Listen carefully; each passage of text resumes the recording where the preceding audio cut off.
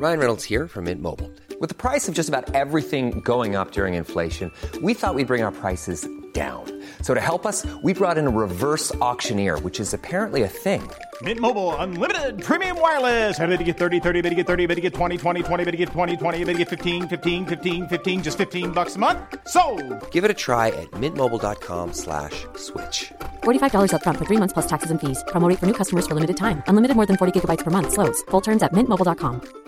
Ever catch yourself eating the same flavorless dinner 3 days in a row? Dreaming of something better? Well, HelloFresh is your guilt-free dream come true, baby. It's me, Keke Palmer.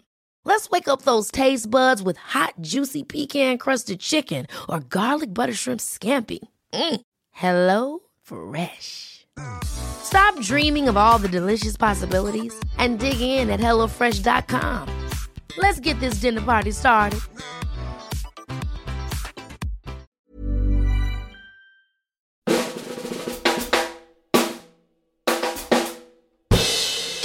Truth and Movies, The Squeakquel. Today, all about my mother.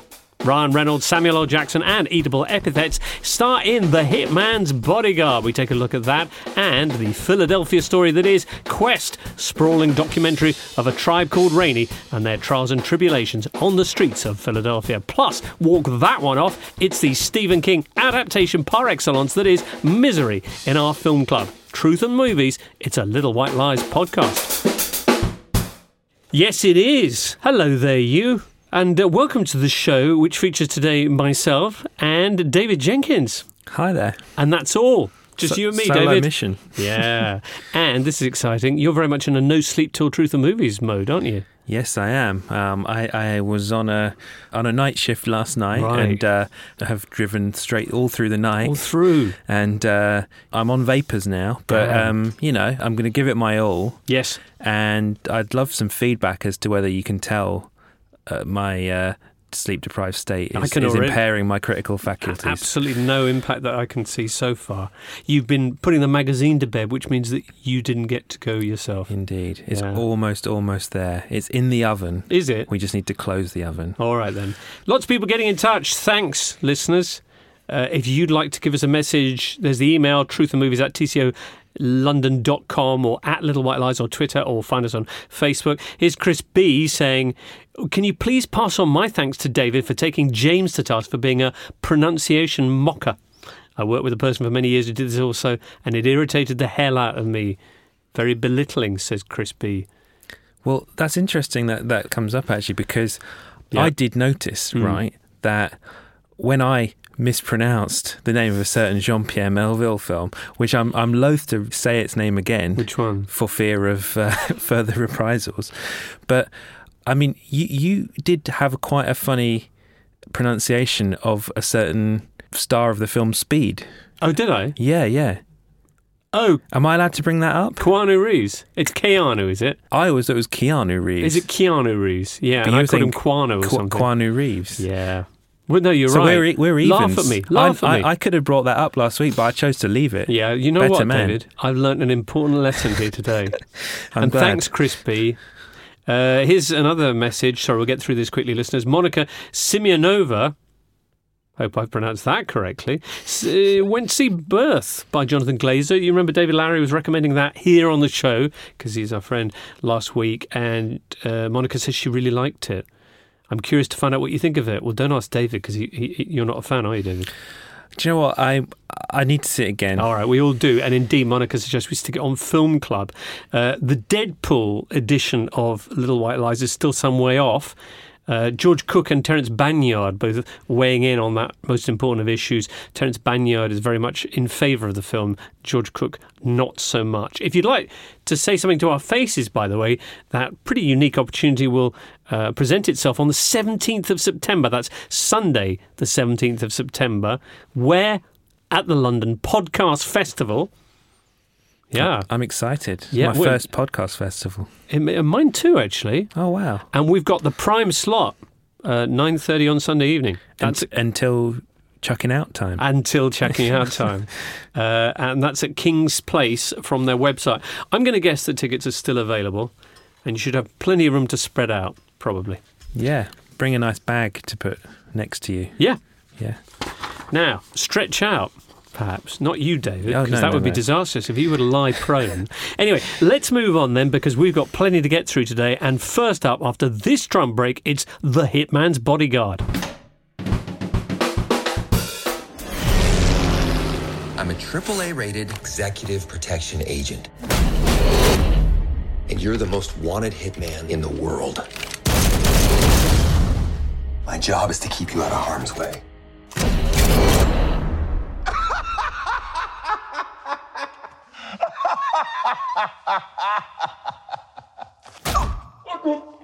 That was The Hitman's Bodyguard.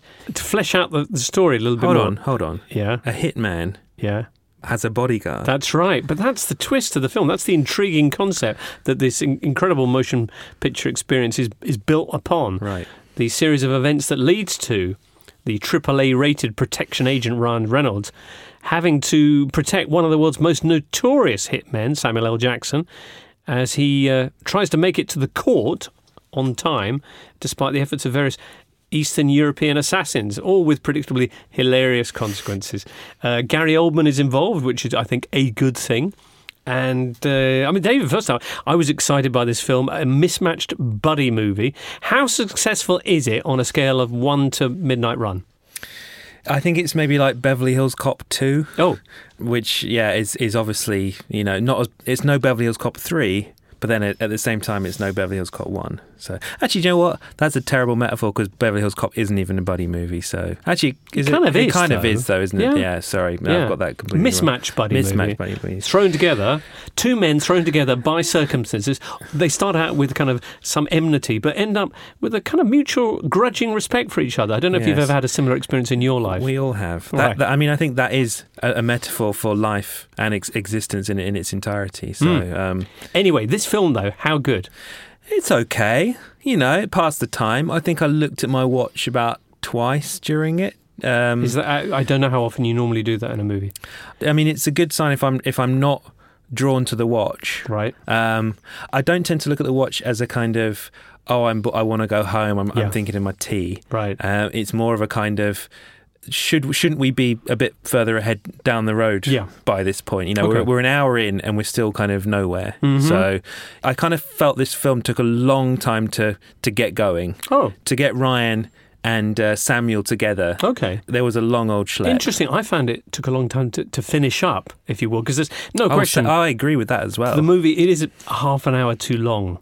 Yeah, and it's 15 minutes on either side, I think. Would you say? Okay, You would top and tail it, I think. I'm very patient with the film at the front end. So I always think if you're going to get any boring stuff away, get it out the way. And the opening shot, people will sit and watch that for forever, I think. But back to this film. So actually, you quite enjoyed it. I mean, I thought that it was a film which understood its own limitations. And I think that the one thing it realised is that the golden goose here is Ryan Reynolds, Samuel L. Jackson in a kind of confined space, having some kind of extended sweary banter with each other.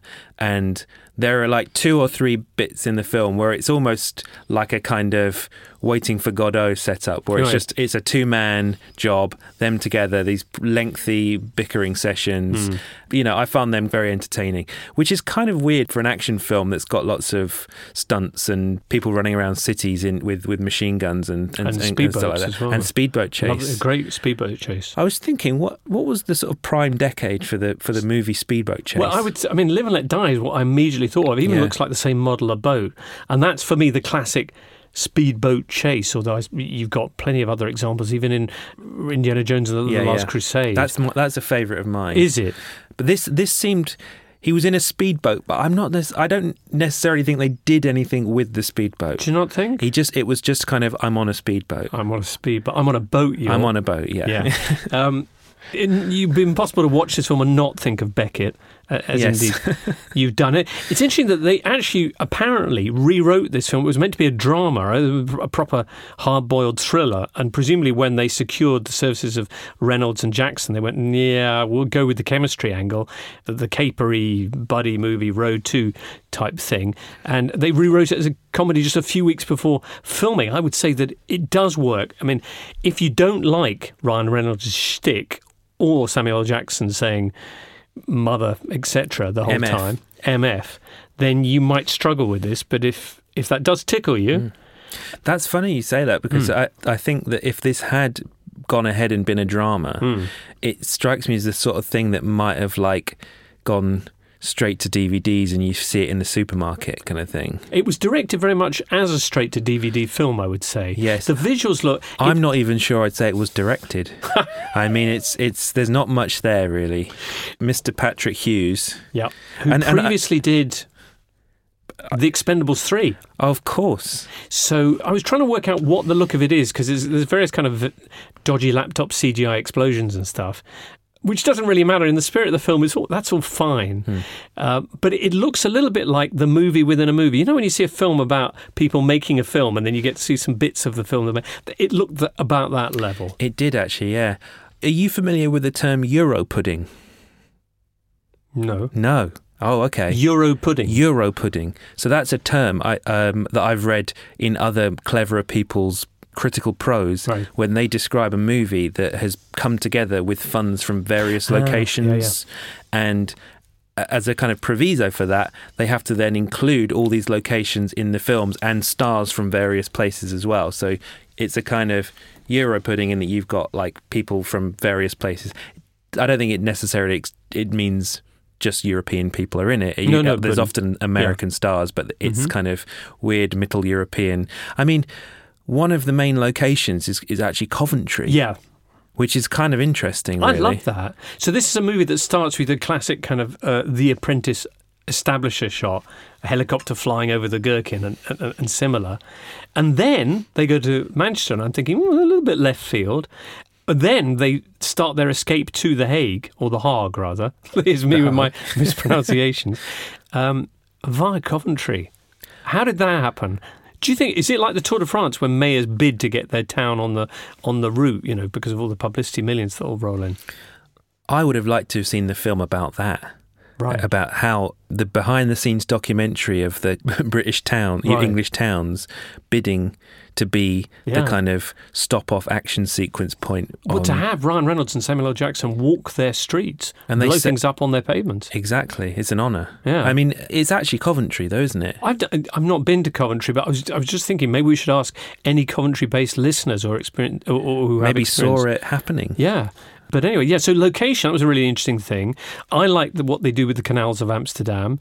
I mean, from a sort of tourism angle, even though they're shooting each other and blowing things up, the tourist board of Amsterdam, I think, are going to be some very happy chappies and chapesses. Okay, you having seen this film. I wouldn't mind popping to Amsterdam for an afternoon. All right. Or longer. What did you think of the use of music?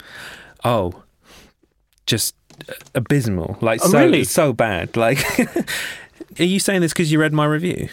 No, I did read your review. Because I mentioned this, and it's the music really, really, I think, emphasised that kind of slightly crummy, straight to DVD vibe. Right. It's got that sort of very strange. It's like music. That's the score. I'm thinking really more of the soundtrack. Actually, but I mean, so you got the score, which is like this kind of feels like a sort of 90s computer game. A Bond rip-off computer game soundtrack, which is very, very bad. It feels like filler score, which they just left in. And then you've got all these kind of, for the second half of the film, you've got all these like soul bangers dropping. That is a completely different vibe. Right. It feels like it's a different film. It feels like they maybe got money halfway through making the film, or halfway through the editing even, and thought, yes, we can actually afford some pop songs now. Okay. And we've got to backload them all.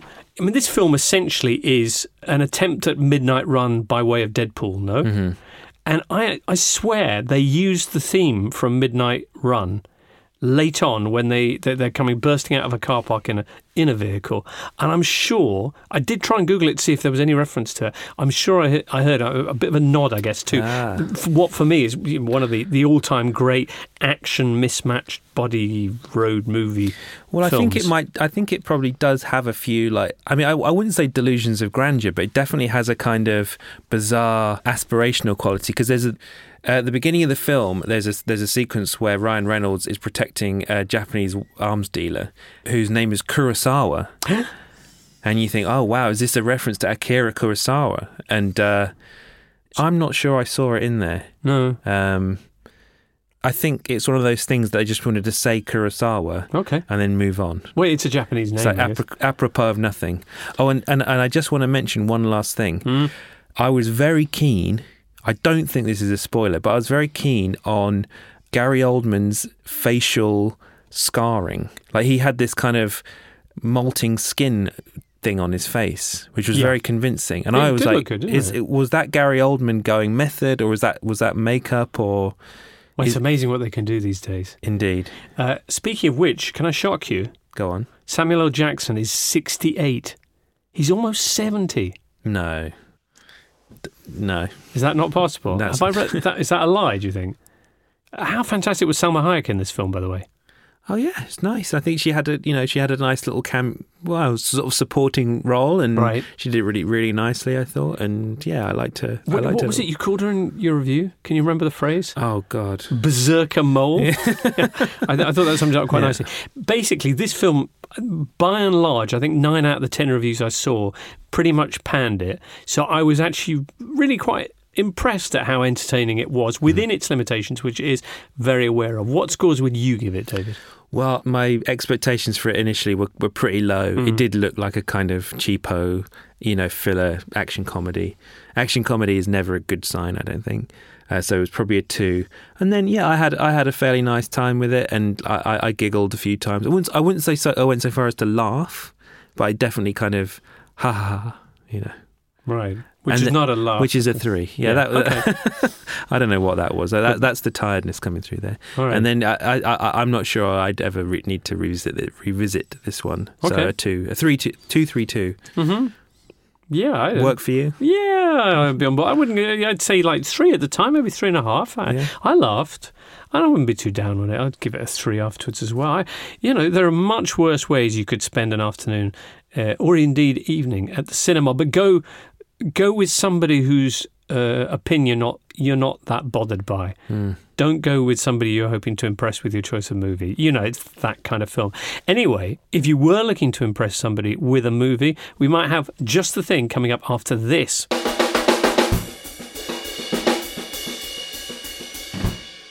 Right, so our second film today is Quest, the first feature-length documentary by Jonathan Olszewski, who originally started following the Rainey family in North Philadelphia, I think for a photo feature. Is that right, David? Mm-hmm. And because of the way that events unfolded, and because of his growing bond with the people of the family, Christina, PJ, and Christopher, the titular Quest himself, he just kept the cameras rolling over the course of a decade. And he's edited down 1 hour and 40 of this. As I said at the start, trials and tribulations really of this family through the Obama years, right up to the arrival of Trump. What did you make of it? Oh, I was really impressed by this film. I really liked it. I saw it at the Sheffield Doc Fest, which was a really nice place to see it, and the director was there as well with his producer, and they were sort of explaining the whole kind of joyful toil of putting this thing together. And I think one of the things that I remember them saying that they obviously loved being with this family. They felt that they had kind of become friends with them, and it wasn't a case of that they were just, there was this feeling that they were just there to leech off their lives, make a film, keep the cameras rolling, and just not be a part of them. They sort of became friends and family members and part of their lives. So I think that's the reason why you get this very empathetic and realistic and truthful portrait, and very intimate as well, and really intimate. I mean, it's rare that you get a family willing to kind of open up about the issues and talking points and troubles that they have in such a way. And they do have plenty of troubles, from the big events that we see, whether in news footage or the kind of landmarks of recent American history, to their day-to-day issues with everything from finding school supplies to more dramatically stray bullets. Indeed, yeah. I mean, it's one of those films that, I mean, there isn't really an arc to it. I think a lot of documentaries, what they try and do is they try and enforce an arc. They try and build a kind of a story as if it would be told in like a fictional film. Yeah, so that's the reason they made the documentary. There was a question that they wanted to have resolved, and they go in search of the answer. Exactly, yeah. And that doesn't happen in this film. No, that's what I really like about this film, because it never tries to enforce a kind of 3-act thing or try to sort of build a journey. It really emphasizes the fact that life is very different. Things happen from day to day. One day it's highs, tomorrow it's lows, then it's back to highs again. And, it's very changeable. People change and develop, and relationships change, and the people around you change, and you just can't really capture that in a sort of conventional fictional movie.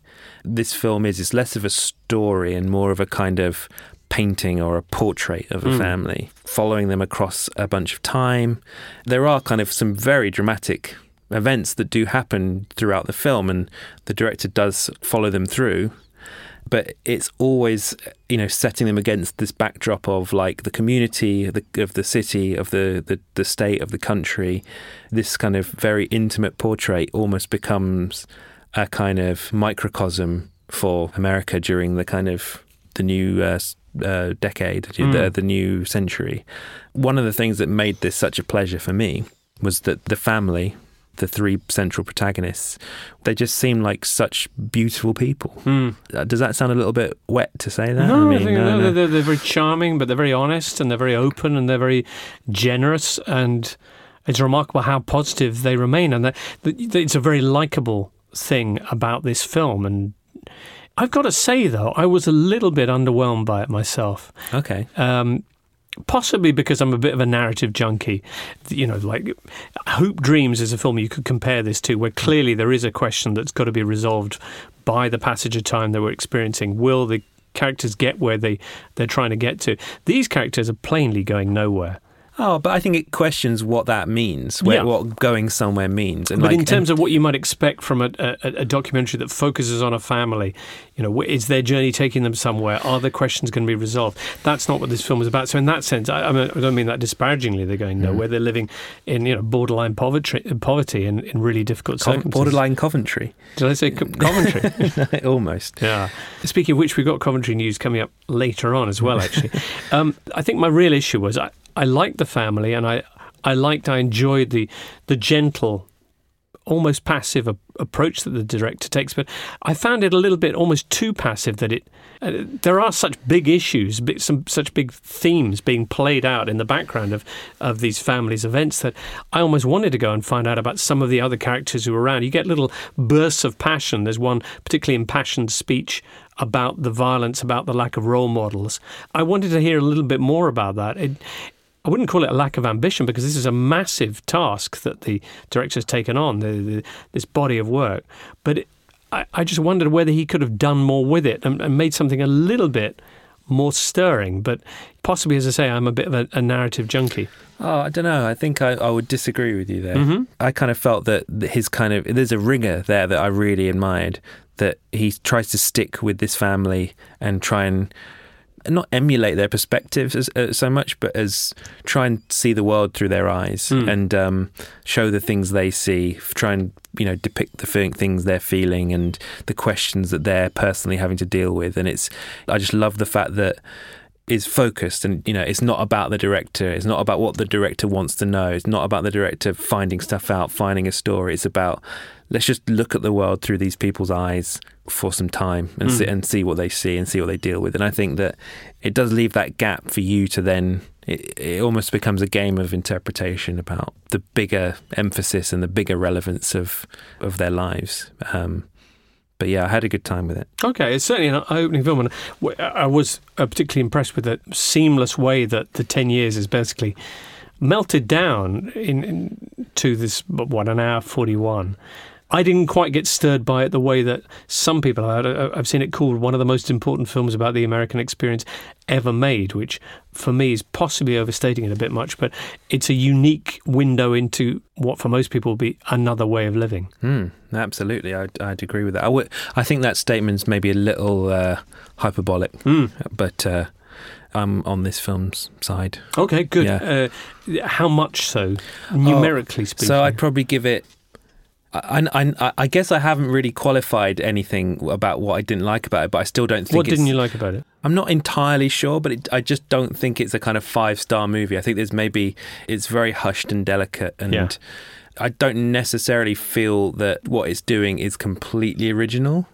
I think there are other documentary makers who have done similar things before in the past, and I think he's got great subjects, and he's edited. It's been edited really beautifully, and it's he's captured a story. But would you agree then that there is a slight lack of ambition in his approach to the?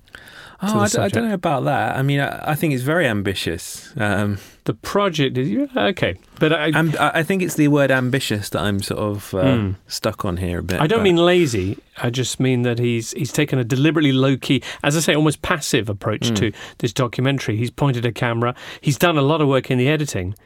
But anyway, sorry. So you were saying I would give it 4s across the board. Okay, that's which nice. is like high 4s. I would give it 3s across the board. Okay. So that's Quest. If you'd like to see for yourself, it is screening at selected cinemas in London, Dublin and Manchester. Or from Friday the 18th of August, it's going to be streaming on Amazon Prime Video. Now, slight change of pace after this as we bring you this week's Film Club.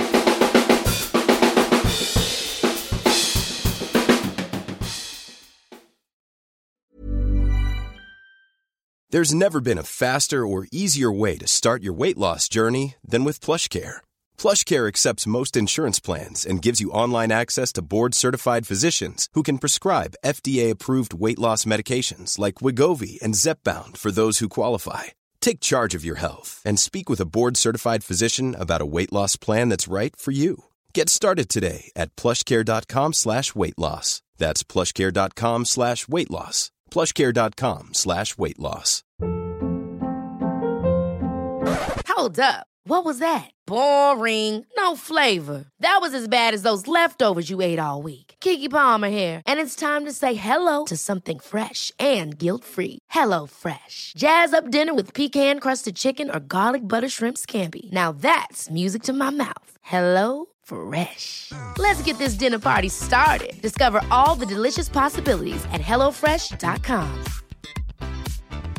Hey, it's Ryan Reynolds, and I'm here with Keith, co-star of my upcoming film, If, only in theaters May 17th. Do you want to tell people the big news?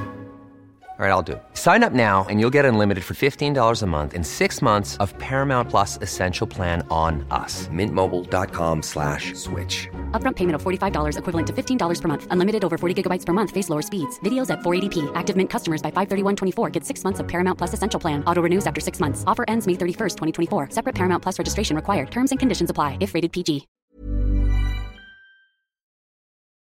Right, Film Club. But before that, David, news about Coventry. Well, we've got a bit of a shock revelation. The Hitman's Bodyguard, Coventry, they never actually went. It was all a sham. How disappointed the mayor is. Extremely. I would be. Gutted. Anyway, never mind. Here comes Film Club, in which every week we select a classic film, one you may have missed or one that's worthy of reappraising, and offer it to you for your perusal. Now, this week, because there's been the release of The Dark Tower, which is the latest Stephen King adaptation, which we're steering well clear of this week for reasons which you may have seen.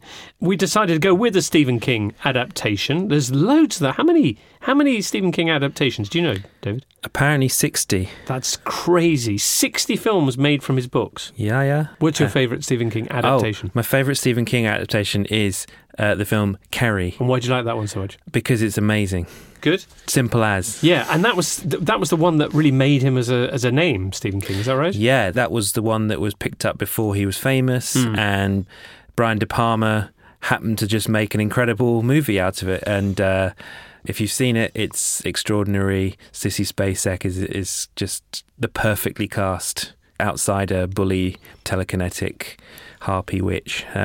So yeah, it's amazing. Anyway, that was Carrie, but that's not the film we picked. No. We asked you, the listeners indeed, to choose for us, and your verdict was this. When I was growing up in Bakersfield, my favorite thing in all the world was to go to the movies on Saturday afternoons for the chapter plays. Cliffhangers.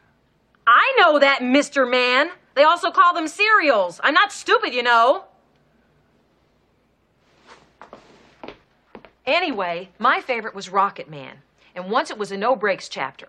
And the bad guys stuck him in a car on a mountain road and knocked him out and welded the doors shut and tore out the brakes and started him to his death. And he woke up and tried to steer and tried to get out, but the car went off a cliff before he could escape. And it crashed and burned, and I was so upset and excited. And the next week, you better believe I was first in line. And they always start with the end of the last week. And there was Rocket Man trying to get out. And here comes the cliff. And just before the car went off the cliff, he jumped free. And all the kids cheered. But I didn't cheer. I stood right up and started shouting, "This isn't what happened last week! Have you all got amnesia? They just cheated us! This isn't fair! He didn't get out of the cock-a-doodie car!" Yeah, I'm so with her on that. Well played, madam. That, of course, the wonderful Kathy Bates. Was that a similar thing to the M25 scene in With Eleanor? Sorry, I shouldn't ever bring that up again. You don't know how right you are. Anyway, Kathy Bates, who of course joins James Caan in the terrific 1990 Rob Reiner film Misery. His selection, David, of listeners' thoughts? Duncan Bailey, what an incredible film. Easily my favourite SK adaptation. I watch it 4 or 5 times a year. It's lost none of its power. Ruth Muirhead, The Shining is my favourite, but Kathy Bates deserves every accolade. Legend. And Sayer Feather, she deserved her Oscar, but she was even better in Dolores Claiborne, and that was a much better film, which Stephen King wrote for Kathy Bates. Oh, did he? Because he liked her so much in Misery. Right, okay. And here's something else I didn't know, certainly. This was actually James Caan making a comeback. He'd spent much of the 80s coaching children's sports after a kind of family trauma, or what a comeback it was. Yeah, and I mean, he certainly wasn't first on the list for the role. There were tons and tons of people ahead of him, but, glad he got there in the end. Yeah, me too. Oh, here's another fact about Misery. Stephen King was struggling with drug addiction at the time of writing Misery, and says the character Annie Wilkes, played by Kathy Bates, was a metaphor for drugs who were his #1 fan. Isn't that interesting? David, for anyone who didn't do their homework, could you do a quick Cliff Notes on Misery? So the film is about a romance novelist. He's finished the final book of his series, and he's driving through a snowy mountain way and crashes his car. And who is there to pick him out of the wreckage but Kathy Bates, who is a psycho. And she straps him to a bed and locks him in a room and makes him write another book. Nice, précis. Now, you saw this for the first time this weekend, didn't you? Yep. How did it stand up from Faraway 1990? Yeah, no, I enjoyed it very much. It felt just very robustly directed, and I don't say that to sort of put it down. It was a film with a real tremendous sense of purpose. It all fit together. Everything was kind of loaded with meaning, and the characters were well drawn, and it felt convincing. And the thing about Stephen King is that he does sort of variations on a theme. He has his little pet themes that he comes back to over and over again, and sort of places him on the screen or in the text in a slightly different variation. What kind of thing? He loves a car crash. Lots of car crashes in his films. Bullies are a big thing in his films. I think that Annie Wilkes' character, I mean, obviously you say before that she was a kind of representative of a kind of personal vice of his. She also seems to represent all these things that he despises about America and American culture. You know, there's a very funny bit where James Caan finds one of her scrapbooks and he's flicking through it, and the big thing that you see in the screen is like a big Nixon pendant. Yeah. It's just like, oh, yeah, typical. Yeah. Well, okay, now it's interesting because I remember this film from seeing it when it came out and what a terrifying figure she emerges as. But watching it again, it kind of struck me that this is almost a comedy. It's almost a spoof, almost, an affectionate dig at the whole genre of melodramatic horror. Bearing in mind it's got the same director as Spinal Tap, the same director and same writer, William Goldman, as The Princess Bride, with which it shares that great balance of both doing but also rolling your eyes and nodding and winking at your subject matter. You got the whole melodrama, the way it's framed, all the thunder and lightning, the weird tilted cameras as the storyline gets more dramatic, particularly that bit where James Caan reads the scrapbook, which is all about what a terrible person she is, and the clippings are about all the patients that she's murdered. But the first thing you see is the fact that, oh my God, she voted for Nixon. Plus, and you talk about this as the America that Stephen King fears, people who can't pronounce Dom Perignon properly. People in flyover country, they're terrifying. Did you know that when I write a review for Little White Lies, I have a bottle of Dom Perignon on ice and a single Lucky Strike cigarette ready for me for when I've written the final full stop? I just hope that one day you don't have a road accident that involves you being rescued by a crazed listener. And that's the other thing. He has the kind of intrepid investigator who, via this very, very long, protracted series of coincidences, eventually, after this long period, finds his way to the scene of the crime, or he gets so close, but not. Again, I don't want to spoil anything, but no, I think the purpose of this bit, hopefully everyone's seen it. Yes, but I think that what's really interesting about this. So I watched this film with my wife, and we had a charming conversation afterwards, because I want to give her credit for this comment. But she said it was really refreshing to see a film where it was the man getting tortured by a woman. I was sort of talking to her about whether she felt that it is a kind of maybe slightly sort of misogynist film about, that is kind of female hating. It's sort of building the worst woman in the world who likes terrible trash literature, eats Doritos, watches awful TV. You maligns religion as a way to sort of justify her very bizarre life choices, and also as a kind of a reason behind her increasing sense of violence as well. But she said as she picked up the mallet and swung it at your ankles. Indeed, yes. No, she didn't do that. She let me off this week. Okay, but she felt it was refreshing to her. Oh yeah, no, it was. You so often see the man torturing the woman, and often the woman doesn't survive. So this is flip reversed. Yeah, absolutely. Which is very refreshing. And it's strange. I'd never, I've seen Kathy Bates in a lot of other films in sort of slightly smaller roles, and she never sort of leaps off the screen in anything I've seen her in. I think she was one of the films I really liked her in the past was About Schmidt, the Alexander Payne film. But I wish I'd seen this film years and years and years ago, so I could have understood the hype. Okay, about Kathy Bates. The Bates hype. Because now you get it. Now I get it. Right. And, credit to Rob Reiner as well. I mean, one of the best sequences in the film is a super simple setup where she goes off to the shop and he breaks out of his room, and you have this kind of parallel edited, watching her doing her stuff and watching him explore the house for the first time, and you get to see their sort of proximity. She goes away and then she's coming back, and the ticking clock and whether we'll get back in time. And it just does that. The sense of pace, the editing, the way it's shot, it's just bang on. Really. I mean, I think that fair play to Reiner for that. I mean, he watched a lot of Hitchcock before making the film, and I think it shows. I think it does. Yeah, absolutely. Rob Reiner, a terrific director, and what a body of work he has as well. That is then this week's Film Club. I hope you enjoyed it. What are we inviting people to revisit next week, David?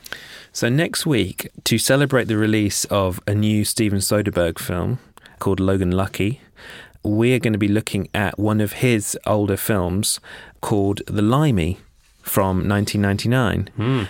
Stars Terence Stamp as a Cockney assassin, and it's sort of homage to 60s gangster movies. Yeah. And very poignant film. I really enjoyed this film. I'm delighted we're going to get a chance to go back and look at it again. Yeah, it's really good. I remember when it came out, it was a bit...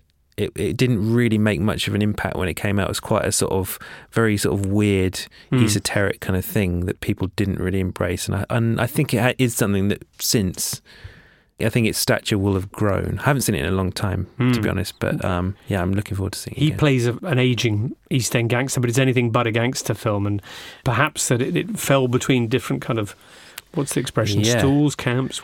Just to whet your appetite, listener, here's a clip. Terry Valentine. Do you know him?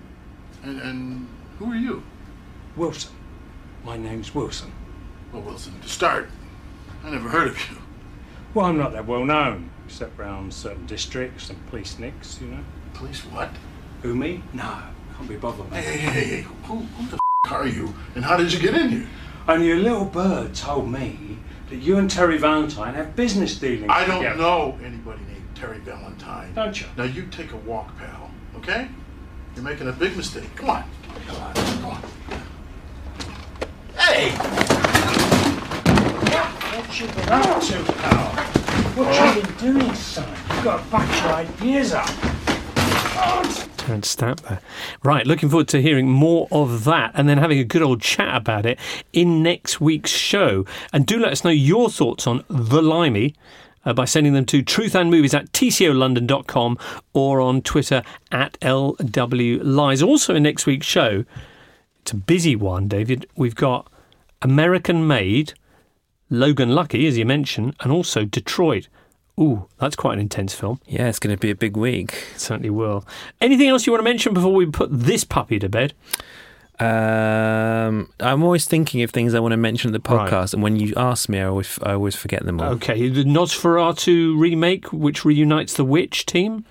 That sounds interesting. With Robert Eggers and Anya Taylor-Joy, they're going to do a new take on Nosferatu. That's exciting, isn't it? I actually love the Werner Herzog one from the 70s with Klaus Kinski already, so let's see if they can improve on that. Now, was that in the 70s? Was it that long ago? Yeah, 70s, I think, late 70s, early 80s. Fantastic. What a score that has, eh? Oh, yeah, Popol Vuh. Is that how you pronounce it? I've no idea. I didn't know that was his name, but terrific knowledge. Full marks to you. Can I mention something then? If you're a fan of Bond movies or anything kind of related to the cinematic universe thereof, then you'll probably know all about Mr. Ken Shabby's Smersh Pod. And I had the honour of featuring in Smersh Pod last week, in which, David, I discussed for over an hour Robin Hood, Prince of Thieves. Wow, that sounds intense. It was hard to pack it all in. I've just thought of one thing I want to give a shout out to. Please. I want to give a shout out to my cousin Rob. Hi, Rob. He's a fan, so he'll be pleased you said that. And I hadn't seen him for a long time. Right. And it transpired he was a big fan of the show. Huh. And he had loads of questions for me about it. And when you're hauling me out of a snowbound car crash, do go easy on my ankles. Yes. Anyway, that's it then for this week's Truth and Movies. And I do hope you enjoyed it and you'll join us again next week. Many thanks to producer Tom and Matt, and you especially, David. No, thanks very much for having me. And you, listener. We'll see you again next week. This has been a 7 Digital production. Ever catch yourself eating the same flavorless dinner 3 days in a row? Dreaming of something better? Well, HelloFresh is your guilt-free dream come true, baby. It's me, Keke Palmer. Let's wake up those taste buds with hot, juicy pecan-crusted chicken or garlic butter shrimp scampi. Hello Fresh. Stop dreaming of all the delicious possibilities and dig in at HelloFresh.com. Let's get this dinner party started. Even when we're on a budget, we still deserve nice things. Quince is a place to scoop up stunning high-end goods for 50 to 80% less than similar brands. They have buttery soft cashmere sweaters starting at $50, luxurious Italian leather bags, and so much more. Plus, Quince only works with factories that use safe, ethical, and responsible manufacturing. Get the high-end goods you'll love without the high price tag with Quince. Go to quince.com/style for free shipping and 365-day returns.